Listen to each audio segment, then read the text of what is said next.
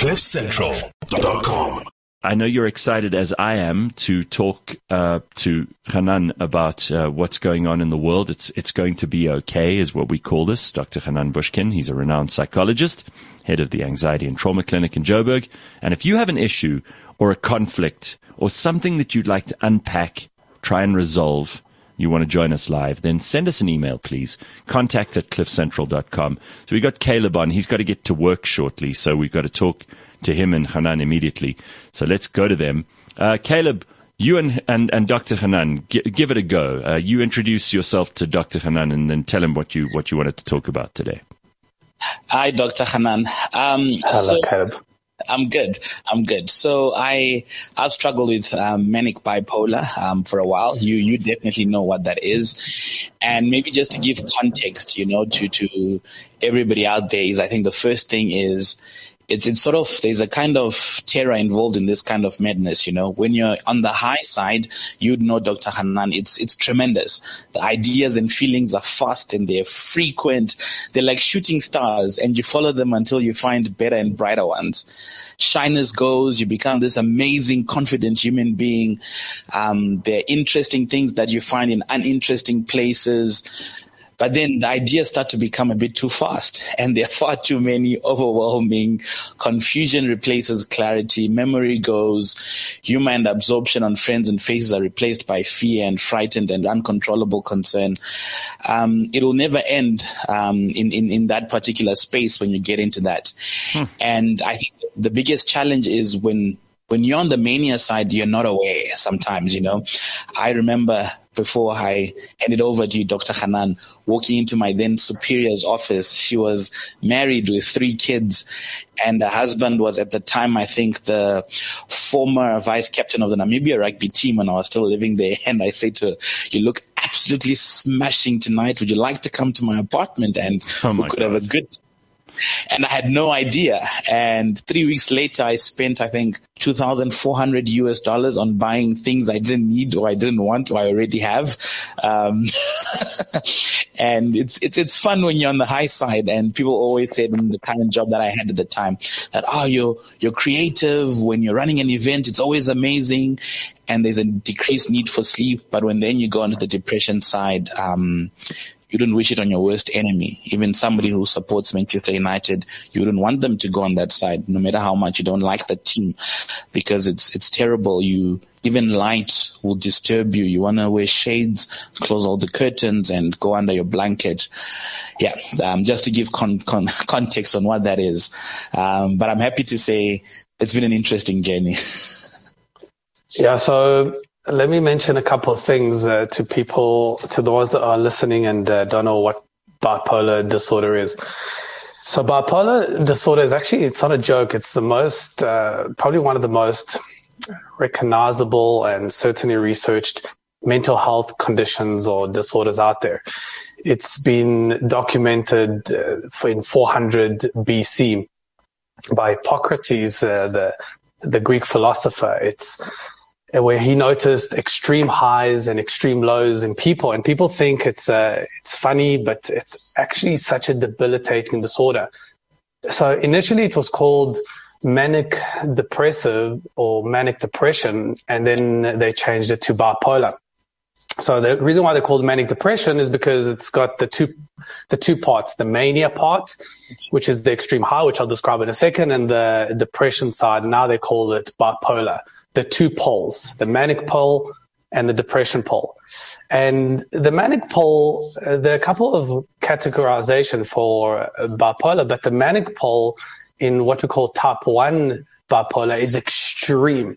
So Caleb, what you described is very, very synonymous with mania. People think mania is, people are confident and they're fun, and they are confident and fun, but it's the extreme. I've had a manic patient that went out and maxed out his credit card at Hi-Fi Corporation because he thought he was going to open the world's largest electronics store. I had people max out their credit card at the casino because they had a divine intervention and believe that the roulette is going to land on black. I've had people throw away their kids' tuition on absolute nonsense. Yeah. And the problem with mania is that society rewards it. Yes. We've all had those friends that are super fun and super crazy and, oh my God, you're manic, but they're fun, and work rewards it too because you're super creative. And the truth is, people that suffer from mania, which is the upper side of bipolar, don't even seek treatment because they feel confident. They feel that they can take over the world. They feel incredibly inspired. And the society rewards them for it because they're surrounded with this incredible energy. But the moment they become destructive, they start losing their jobs. They're a nightmare to their partners. They're a nightmare to their parents. They're a nightmare to their kids. They're a nightmare to law enforcement because they just don't care, because they feel that they're above everything out there and above the law.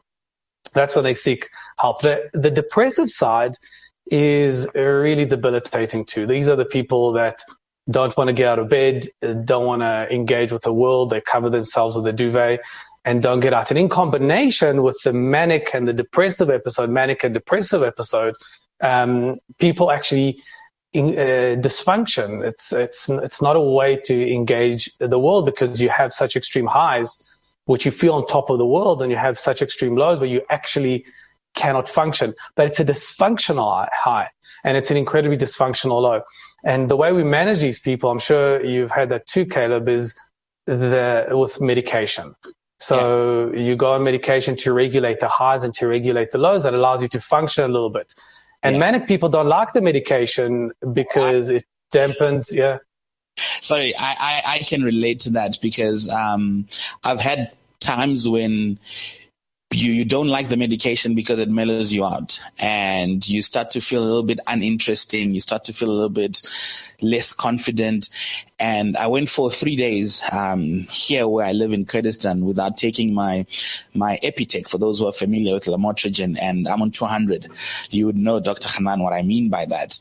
And I woke up twice in a row at 2 a.m. This is Kurdistan, and if you know where I'm talking about in the world, signed out of this compound that we live in and went for a 4.5K run because I was listening to the show and I was getting encouraged by God Laws and Ben and Bolelo on their fitness journey, and I wanted to get back.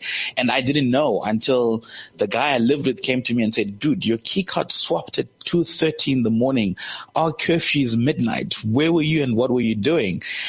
And there I was on the camera in my full gym clothes thinking that it's 5 a.m. And fortunately that didn't end badly, but it can get to places where, Yeah, that's a thing. Like when you experience mania, the ability to kind of assess consequence goes out the window. The ability to play out 4 steps ahead, which is an adult thing to do, goes out the window. So you just live in the here and now, and you feel that there's no consequence to your action. A lot of people really there are no consequences, and a lot of people get really badly hurt, and not just physically hurt, but they lose their jobs, they lose their marriages, they lose terrible relationships when they hit those highs, for sure. Is it correct to call Caleb a maniac? No, I mean, is it political? No, because that's where the word comes from, obviously. But you guys don't call you psychologists and psychiatrists wouldn't call him a maniac. I mean, that's just a word we use now because I think this has got to do with how people don't take mania as seriously as they take depression. We kind of understand a little more about depression than we do about mania, Dr. Hanan. I mean, certainly, I'll say to someone, after if they're behaving like really crazily at a party or they're doing insane stuff, oh, you maniac. But you wouldn't say to a depressed person, oh, you depro, you understand what I mean? No, it's so true. And it's much easier for society to recognize a depressed person because there's been so much, media around it and awareness than it is to recognize a person who's in manic behavior. Yeah, sure. And Leanne, the thing is that mania is way more socially accepted. I'm sure Gareth and Leanne, I mean, you've partied with people that go through mania and they're the best fun. They're absolutely the best fun. They don't want to leave the party. They throw jokes. They're incredibly creative. They want to just go on and on and on. They're incredibly fun. And you wouldn't leave a party with a manic person going, oh my God, that was boring. You go, oh my God, then I've got stories for days. So society is much more accepting of the manic episode than the depressive episode, because the depressive episode it's not fun to be around a depressive it's incredibly fun to be around a manic, for sure. But Dr. Hanan, I think one of the reasons why it's also socially desirable when you're manic, it's because inherently as human beings, we're intrinsically selfish. So when you're around a manic person, it makes you feel good. The reason why we love nurses is because they care about us and not the other way around. And I remember a couple wouldn't get married if I wasn't flying down to Zimbabwe to be their master of ceremony at their wedding, because they had me do a speech once and they're like, dude, we're not getting married if you're not coming. And I think the biggest challenge for me has been on the relationship side, romantically, because you meet somebody and things are going well, and then you get to a point where you have to be open with them, because lying is not only telling lies, but it's also withholding the truth. And you have to say, look, I can go a little bit crazy. And the first thing they think about is, ooh, when you go crazy, I'm going to probably be in harm's way, but it's not the case. And to answer Gareth's question, I think the biggest way maybe to describe us is an unquiet mind. That's what Kay Redfield describes it as in her book, which she wrote, Unquiet Mind, A Memo for Moods and Madness. And I think that's the basic description where, like for me, basically, I either have to sleep at 11 and wake up at 5, or I sleep at 12 and wake up at 6. If I mess with that routine, I'm in trouble. So can I ask a question here? Because I really don't know a lot about this, but is it possible to be manic, Dr. Hanan, in episodes, but not have the depressive parts of it? In other words, that you tend to have these manic episodes, but your down is kind of a 0 rather than a minus. Yeah, for sure. Actually, that's called mania. Okay. So that's when you diagnosed as with mania, but it's not functional. And again, in these people, it's so difficult to find these people because they don't come for therapy. They're sent here by broken marriages and by broken bosses and by a broken relationship with kids. That's how they send to therapy. I think I might be one of those people, because I do have these manic episodes. No, seriously. I listening to Caleb's description, it was like, oh, holy shit, I know what's going on here. And it's a challenge when you live alone, Gareth, because I only got to find out because I had people around me that cared and said, dude, I think there's something going on here. And how do you know if it's a problem? How do you know if it's a problem, though? Because we might all be sitting there, just like you've discussed this before with us, Dr. Hanan. There are people who self-diagnose themselves as depressed, and that's not a good thing to do either. So similarly, you don't want to self-diagnose as manic. How do you know if it's a problem? I mean, ask yourself, Gareth, when I look around my world, my career, my financial security, my relationship with family, friends, romantic relationship, and my health, do I like what I see? Am I living my optimal life? And if the answer is yes, I'm enjoying my career, financial security, family, friends, romantic, and my health, then you're doing pretty well. Okay. So that's your barometer. But if you go, something's broken, something's not working well, doesn't mean that you're manic, but that means obviously there's some form of inefficiency that's going on in your world. Doesn't mean a mental disorder, but certainly something has to be tweaked. So your barometer is really the external world. And if you're not well enough to actually judge it, ask people that are closest to you. But with mania, what you maybe got to realize is that it's a horrible, horrible situation for the manic patient or the manic person, because suddenly they're the life of the party and they're expected to be the life of the party. They're invited everywhere, and the pressure on them to perform and keep on being on that high is incredibly stressful. Incredibly. I have people that are no longer manic, but they have to act manic because that's the only way that they're accepted by their peers and their groups. Because suddenly, if they're not fun and spending thousands and hundreds of thousands of rands at the casino, they don't want to be part of, they're not invited anymore. If they're not drinking all the bottles at the bar, they're not invited anymore. If they don't stay at the party until 4 a.m, they're not invited anymore. And even though they, on a psychological, emotional level, feeling fine, they still have to act on that level just to be accepted in that group. It's horrible. It's terrible, and you start to find yourself being excluded. And I think what has caught me going in the last couple of years is 3 things basically. I think routine. If there's anybody out there who struggles with it, routine is absolutely important, and to stick to it. And secondly, it's this book, Malcolm Gladwell, where the title is David and Goliath, Underdogs, Misfits, and the Art of Battling Giants, because many of the misfits that we know in the world also struggle with manic bipolar. Winston Churchill, Paul Gascoigne, the former footballer, I think Amy Winehouse, Mariah Carey as well. And the idea there is to always find things that are productive within yourself that intrinsically get you going. So, for example, the rugby refereeing for me, the exercise that necessarily are not hinged on anybody else's approval. Because when you're not the life of the party anymore and they all of a sudden find you horrible, like imagine I go on a first date and I'm cracking the best jokes and she's loving it and it's amazing. And then she meets me tomorrow and I can't even tie my own laces because I don't feel like doing anything. Yeah. She's not going to come on the next date. I've been told, like, dude, you're such a girl, you know, like you change. And that was before I had to go into an upper echelon of medication and get that going. So it's an interesting dynamic to have. But the highs are amazing if you're not regulating them. But just to end off, I've been told by my doctor that gout is a rich man's problem and bipolar is an intelligent people's curse. So it's not a bad thing at all.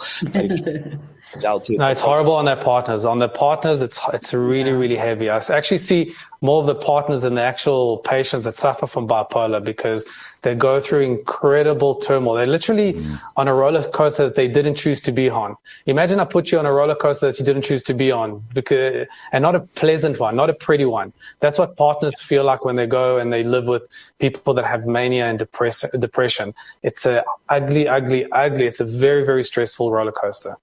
Yeah, I have to run. All right, Caleb, thanks, man. It's been good chatting to you guys. And thank you, Dr. Hanan.